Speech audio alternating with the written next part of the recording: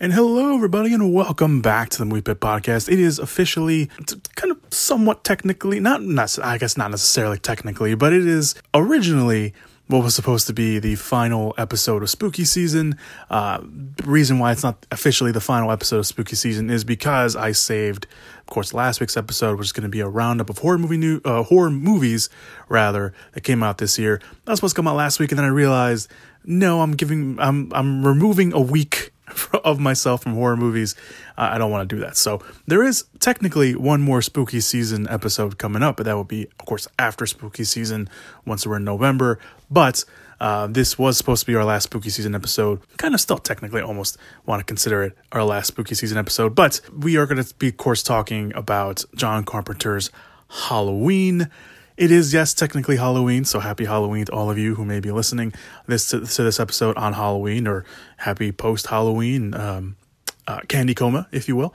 Let's talk about it. John Carpenter's Halloween is the first horror movie that I can remember watching, which is why I consider Halloween my favorite horror movie and my very first horror movie, and why it holds a very special place in my heart. It is one of the only horror movies that I can watch repeatedly and never get tired of, and still to this day creeps me the hell out. I could be watching this movie in the middle of a sunny ass day, or just walking about, minding my own business, and then I hear that score and just shivers down my spine. I'm gonna be upfront. Halloween is what made me afraid of the dark. And I've talked about darkness and my house and everything on previous episodes. But I want to mention that Halloween is the reason why I'm afraid of the dark. Because I'm Mexican. Obviously, I was born here in America, but I'm of Mexican heritage. And I grew up with the Cucuy and La Llorona and raised with the fear of going to hell if I am a bad person and if I do bad things. But no, it was John Carpenter who made me afraid of the dark, and in my own house, no less. I was scared shitless to go down into my basement, which at night I am still cautious about because I don't know what's down there. But this was the movie that made me afraid of the dark. I also watched Halloween 2 that same night, and it was a double feature, which is why I think it also holds a special place in my heart for the first Halloween movies and the characters of Michael Myers, aka The Shape, Dr. Loomis, and Jamie Lee Curtis's Laurie Strode, who is definitely on the Mount Rushmore of Scream Queens. I have a personal story with Michael Myers, or someone who at least dressed up like Michael Myers. So I lived pretty close. To my elementary school, and one day close to Halloween, obviously, it might have even been like the weekend before Halloween. A friend and I were walking home from school, and we had these mini pumpkins that we painted at school, and we were walking down our block. We're like a few houses away from ours. She lived on the same block, literally a house down. It was my house, her house, my house, random house, and then her house. And we're walking down, and we're walking and walking. And at one point, I look down the space in between the houses, the walkways, if you will, to like the backyards. And I notice what I think and what she thinks once I point it out to her is a life-size Michael Myers decoration or stand-in, because I have seen one at the mall already, and they sell those now. I think those are more common now, but that's what we think it was. No, it wasn't, because my friend and I were looking at it, and the son of a bitch moves. What? And it creeps. It scares the crap out of us, and we run. I've never run so hard in my life. I dropped one of my pumpkins. I'm sad about that. I'm still sad about that to this day. And I just ran home. So obviously it was someone that lived in that house and used it to scare the crap out of kids who were walking home that day. So to that guy, fuck you. But I also have another story. And this one is related to the score. Mainly, again, the main theme, like I mentioned. Again, it's October. This was 2006. This is during the Chicago International Film Festival. My brother and my sister and I are downtown to watch a movie. And we met my sister down there because she works downtown. And we decided to go watch The Marine. Yes, the John Cena movie. Before our International Film Festival movie, which happened to be The Good, the Bad, and the Weird, which I will talk about at length at some point in this podcast. Or on the podcast, not right now. So we get there, and we're a little early, and we go into the auditorium, and the lights are pretty much normal. They're dim. They're not, fully on. And then the lights get dimmer, and dimmer, and then it just goes pretty much completely black. We don't know why. We just go along with it. We're like, it's close to Halloween, whatever, okay. No ads are playing on the screen. No music, and we notice there's like probably 2 other people in the auditorium with us at that point. And again, it goes completely dark, and then suddenly the Halloween theme starts playing. And we all just start laughing, because that's the only thing we can do at that point. We don't know what's going on. We don't know if someone's going to pop out or something. No one did. There was no reason for it. It's just because it was close to Halloween. We don't know if they were doing it in other auditoriums at the time, but I will always remember that day. And that feeling of sitting in a completely dark auditorium and the Halloween theme starts playing. I didn't like that. Okay. Anyway, back to the movie. I told you at the very beginning when I introduced the spooky season episodes that this wasn't really going to be a review series. And I meant that. And to this day, I love Halloween. Always have, always will. It's probably in my top 3 John Carpenter movies, to be completely honest. It's never cheesy. It's never tongue-in-cheek, which this movie could have easily been if he really wanted it to. But Carpenter really wrenches the tension and the horror every chance he gets. This movie was meant to scare the crap out of you. It was menacing. It was mean. It didn't care. It wasn't bloody or gory like other movies at the time. It was a tension-filled movie that worked, and it still works, even to this day. It probably helps that the movie a lot of the time isn't very well lit, and maybe that is because that was a choice by John Carpenter, or maybe because it was obviously an independent movie and had, almost a shoestring budget. But sometimes it makes you imagine what's going on. But that also added to my fear of the dark coming in, as many others probably as well. Those shots of Michael coming out of the darkness, where the first thing you see is his mask, are still, again, I'm going to be saying this a lot on the podcast, still creepy and terrifying to this day. I watched it the other day, and it's still, when he comes out of the darkness, I know it's coming, and it still freaks me out. And I always liked it. I never found, when I found out these details, because I didn't when I first watched. I was probably like maybe 6-ish, maybe 5, 7, around that time when I first watched it. Carpenter credits Michael as the Shape, because he always wanted and intended Michael to be a force of nature. Not a man, not some just random guy wearing a mask killing a bunch of people, which is what he ended up doing.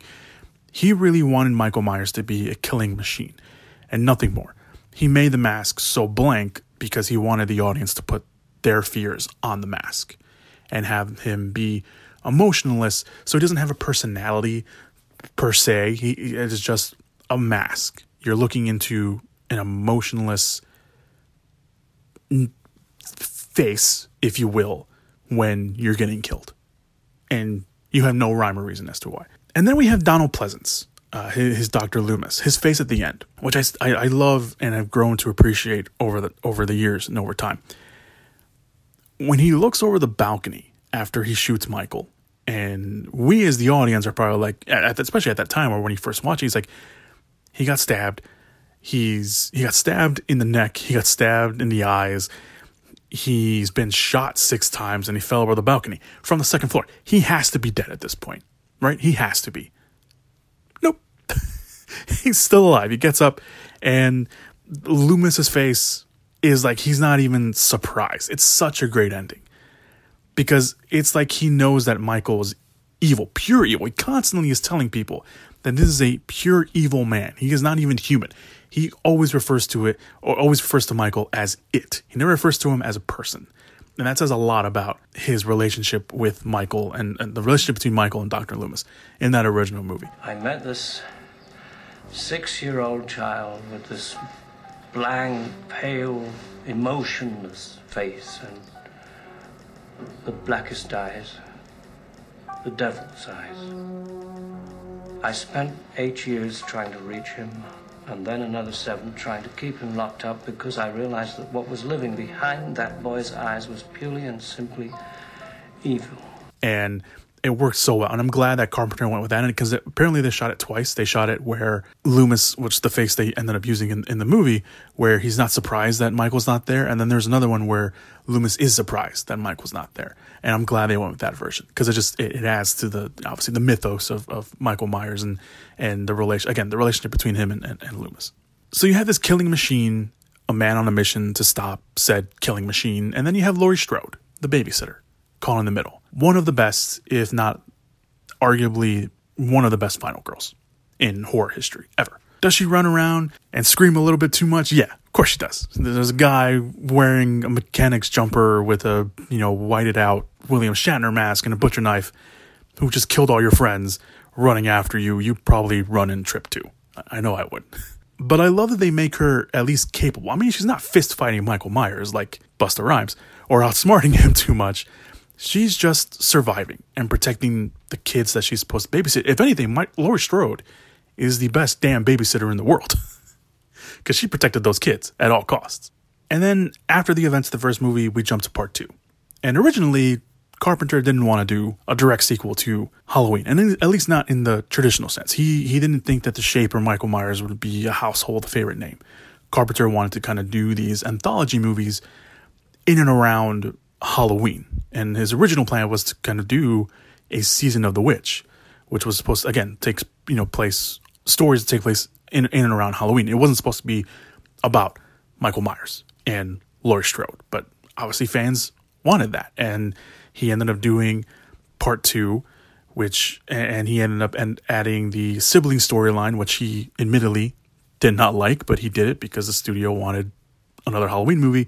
And then, we got that instead. And obviously, Halloween 2018 erased the sibling storyline, and it is what it is now. And now, I don't watch Halloween 2 very often because it was rarely in syndication, although it feels like that has changed because I do see Halloween 2 on a lot more than it used to be. And even though I watched it at the same time, I always preferred the first one. I don't know what it was. I just always preferred the first one. I mean, there's great visuals in part 2. Don't get me wrong. The suffocation of the nurse in the hot tub, Michael lifting the other nurse off the ground with a scalpel in her back, and the shot of the blood running down Michael's eyes at the end. And that, of course, obviously famous final shot of Michael walking out of the fire after Loomis supposedly blows both of them away, and him walking out and then just, falling to the ground. It's great. It's great. There's great stuff in Halloween 2. Admittedly, I always, if I had to choose between the 1 and 2, I would always choose the first one. And there's some great moments, and there's always great moments that I love. And the atmosphere, the characters are great, the atmosphere is right. I mentioned, talking about a little bit my favorite scenes in the movie, I mentioned the ending, which I love. But that whole final act is great, from Laurie walking to Annie's house to her coming back and her hiding in the closet, and then the shot of him breaking through, the closet doors and him reaching out to her, that POV of Laurie just seeing this random man that she doesn't know coming to kill her and attack her. It's great. But the scene that I've always appreciated even more now, especially after seeing an audio recording, is right after that scene, the closet scene, is great. So Laurie thinks that Michael is dead, right? She's doing her final girl, oh, it's over thing, leaning against the door frame. And then you see Michael basically doing the Undertaker and sitting up. And it's silent, no music, which does the scene more justice and is more horrifying. Because you're like, why would you turn your back to this guy who's been trying to kill you, who you already stabbed in the neck once and did not work? But there's a video online that came out like years ago, and I don't know if it's real or not. They say it's real, but I always have that doubt. But I want to believe it's real. And there's audio of that scene from a movie theater when Michael sits up and everyone in the auditorium is losing their shit. And I want to believe that's real because I'm guarantee that's what people were acting like in the movie theater. Because you've grown so attached to Laurie, and by that point you're horrified of what's happening next, and him just sitting up, it's great. The other thing, of course, that has been attributed to Michael in those movies, and it is one of my favorite scenes, because like when I first saw it, I was like, oh, that's messed up, but I've grown to appreciate it again way over time, like the ending of Loomis looking at Michael's supposedly Michael's dead body, and he's not there. It's the head tilt, and it's become synonymous with Michael and of course other villains of the time. And it's when he stabs Bob to the door and he admires his work, and and that is the only point where it adds some sort of personality to Michael. He's his OG killing machine. He's his killing machine, but he's just sits there and he appreciates his work. And it's the only time that we get any sort of personality from Michael at all. at least obviously at that point. And it's been copied and done, but I feel like Michael is the OG of that look, and no one can do it better than him. Maybe Jason, but that's a whole other thing. Continuing the things that I appreciate all these years later, there's these lingering shots. Always. There's a bunch of them. But there's that lingering shot that has creeped me out over the years as I've watched this movie. And it's when Laurie drops off the keys to the house in the beginning. And Michael comes out, and Laurie's already left, and we see her, and we see the over-the-shoulder shot of Michael just watching her walk away as she's singing that song. And all we hear is his heavy breathing. And normally directors would cut after like a second or two. It's like, okay, yeah, the killer's watching her, and that's it. No. Carpenter leaves that shot for a little longer than I think anybody would have. And it makes it so effective. And I love it. And it happens a little bit again later on with the shot of Michael following Tommy Doyle from school after he gets bullied. And the score plays. And it creeps me out. I don't know why it creeps me out. It just creeps me out. And it's something, and it probably creeped me out back when I first watched it. But it creeps me out even more because at that point, you don't know what Michael is really doing. Like, is he going after Laurie? Why is he following Tommy around? Because did he follow Tommy so he can get to Laurie at some point? He just goes around and follows Tommy from school, and he gets in his car, and then he just like follows him, and he slows down, and then he drives off. And then, he goes and plays, peekaboo with Annie and Laurie from behind the bush later on. And speaking of Annie's death, when she's being suffocated in the car, because for all intents and purposes, we like Annie. We like all the women characters in Halloween. But then Annie is being choked out, and then Michael is like, this is taking too long, and slices her neck. And that scene's so effective because, like I mentioned, we like the woman character. So when Laurie's friends all get killed, we're like, oh man, like what like Laurie's not gonna stand a chance. Like why? Like that? This is crazy. So I it's the little things that wrench the terror and that make this movie so effective. But let's talk about what comes after the Halloween franchise. Came after that, after 1 and 2, after fans didn't like what happens in the series of Season of the Witch, which has since become a fan favorite and now has been kind of sort of rectified. Michael was brought back. No Laurie, though. But we got the other big fan favorite character of the series, Jamie Lloyd, played by Daniela Harris. And then 5 came out, which took a kind of a somewhat turn from the series because it started making Michael a killer for the cult of Thorn. And 6 came out, which had a double meaning because it was titled The Curse of Michael Myers. And that was because production was so bad on the 6th film that they felt like it was cursed. And of course, obviously the curse with the cult being in the movie as well. And then they're like, okay, we need to course correct. No one liked this. No one liked it. We need to course correct. Let's bring back Jamie Lee Curtis. Let's do H2O 20 years later and make it a direct sequel to, essentially, it feels like part 2, although I don't think they really ever mentioned part 2 that much. And then this, of course, starts creating the multiple timelines that fans like to bring up all the time. And H2O is okay. I watched it recently on TV. I don't have too much love for that one. I don't remember liking it that much when I first saw it, and I just watched it again recently. I still don't. I felt like they didn't, use, they used the main theme, but I felt like they could have easily used the other themes too, especially like when Michael's chasing down the kids or Michael's chasing down Laurie. That could have been like a perfect time to like use the other themes that we love so much.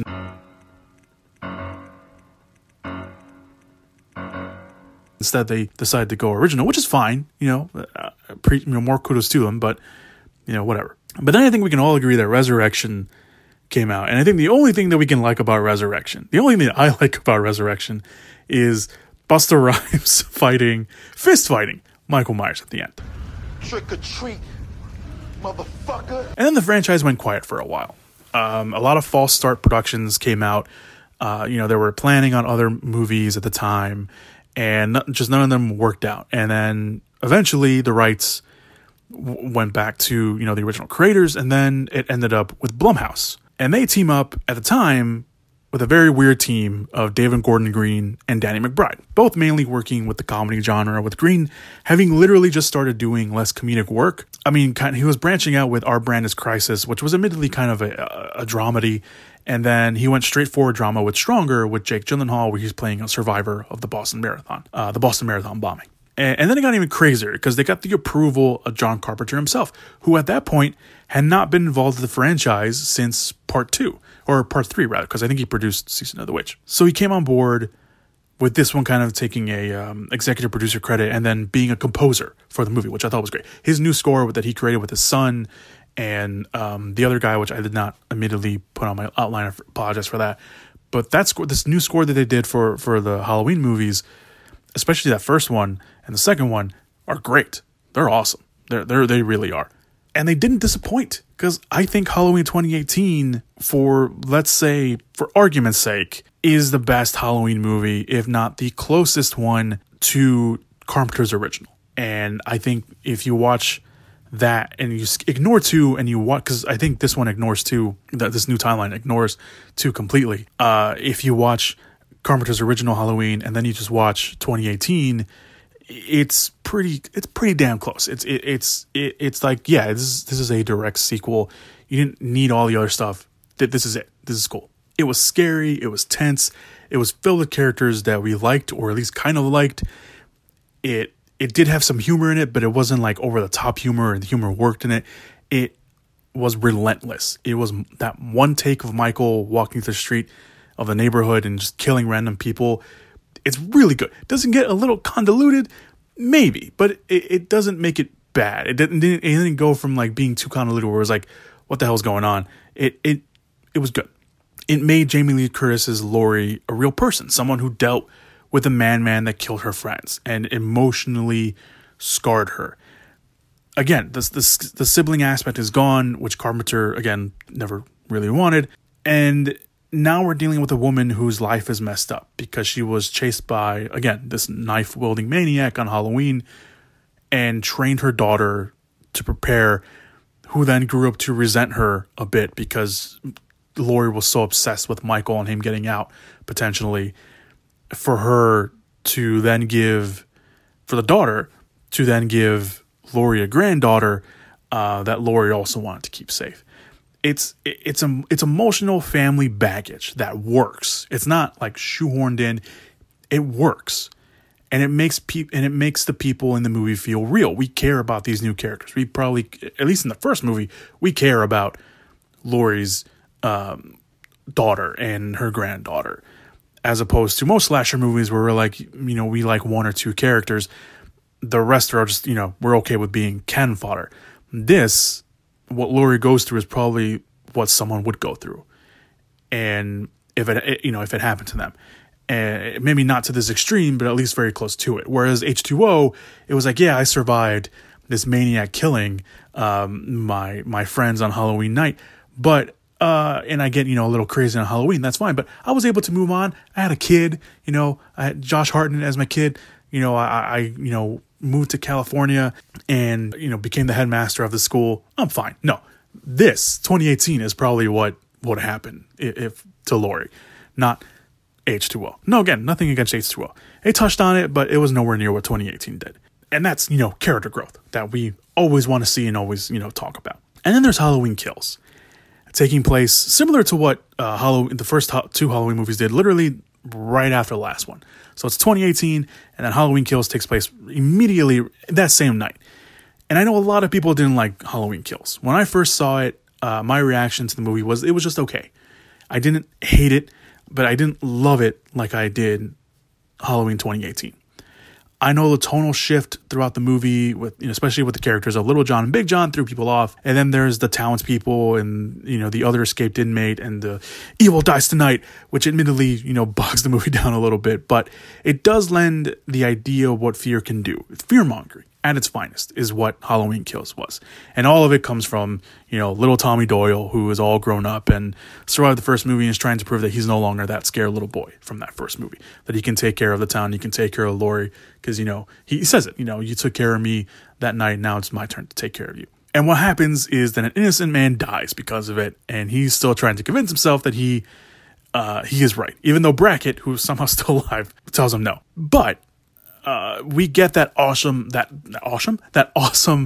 flashback sequence at the beginning of the movie. In this timeline shows that Michael gets captured, beaten up by the cops, and literally almost executed by Loomis, which I mean, yes, Loomis did shoot Michael with every intention to kill him in the original Halloween and blew him up and has always, been trying to kill Michael from whatever timeline you want to think. But Loomis standing over Michael with a gun to his head is something else. And the creation of Loomis, which to this day still impresses me, that is just makeup. It's not CGI. It is makeup from a guy on set that looked eerily similar to Donald Pleasance, and they just put some makeup on him and, called it a day. That was really cool. That was very impressive. And then we finally ended it with Halloween Ends. And I mentioned this since I watched it. I was disappointed by it. And a lot of people were, and I can see why people didn't like it. And I could see what they were trying to do. But it just didn't feel like a cap off to the Laurie Strode and Michael Myers story that we deserved, especially how they marketed it. I think the problem was they marketed it as this is the final confrontation between Laurie and Michael, when it ended up being something else. And then you have David Gordon Green coming out saying, my intention was never to make a Laurie and Michael movie, even though that's what the marketing was. Obviously, marketing is trying to get you to go watch the movie, which marketing, congratulations, you did your job. But I think a little bit of the actual story of the movie probably could have helped fans out, especially people who, don't pay attention to, stuff online and stuff like that. But then there's the whole other thing with what Michael is in this timeline. Yes, he's got the old man strength. But is he supernatural? And it certainly feels like it. He takes down a whole mob surrounding him by himself. And Halloween Kills. And then it ends, he basically is hulking up after he kills a character. He's like, oh, I could finally, I killed someone, I have my strength back, and he goes back to being good old Michael Myers. Or is he what Carpenter always wanted him to be, just pure evil and a random force of nature?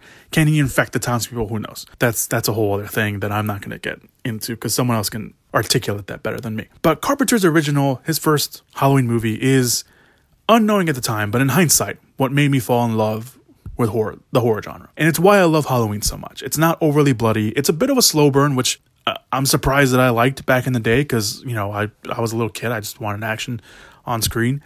But I enjoyed it so much. It's compelling to make you worth to sit down and see what's going on. The score cues, the creative and iconic imagery, it's so good. And it's why John Carpenter is the man. It is why he is the master of horror movies. It is why he is one of the best horror movie directors out there ever, period. Mount Rushmore of horror directors, John Carpenter's right there. It's why Halloween is one of my favorite horror movies. It doesn't rely on blood, doesn't rely on gore. It's pure terror and tension. It's the characters of Dr. Loomis, Laurie Strode, and The Shape.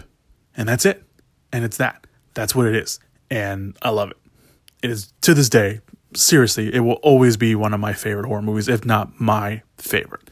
And no one can tell me otherwise.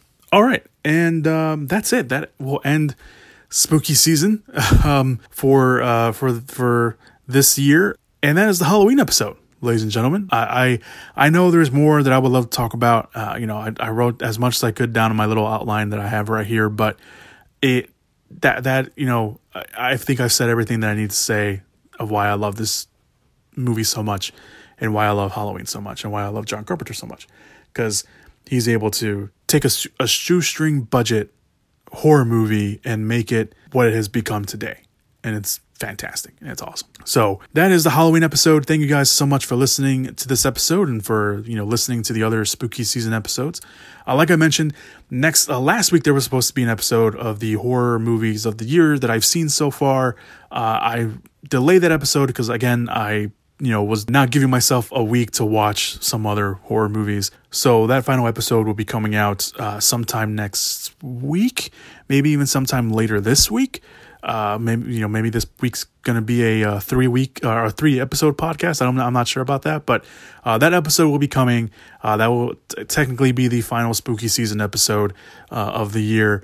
But I definitely wanted to give myself more time to watch some horror movies. I'll be talking about the new horror movies that came out this year and go a little bit into the, other horror movies that I watched. Or maybe I'll just make that a Twitter post.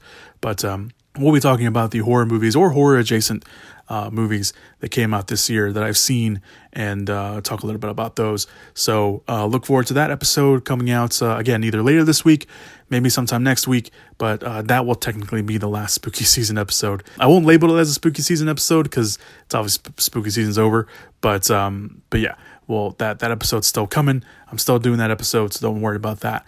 And yeah, thank you guys so much for listening to the podcast this week. Let me know what you guys thought. Obviously, I'm going to need some fine tuning for next year for spooky season. I'm already planning out next year's spooky season, but when those episodes come out, obviously I'll let you guys know. I've enjoyed doing this series. Obviously, it gives me time to do some more podcasts and stuff, but I've really enjoyed what I've done with the episodes so far. Could they have been better? Yes, of course they could have been better. Even I know that, but I've really enjoyed doing spooky season episodes. So here's the next year. I will see you guys later this week with another new episode, and hopefully you guys have a happy Halloween and enjoy your week and everything. And yeah, I'll see you guys next time.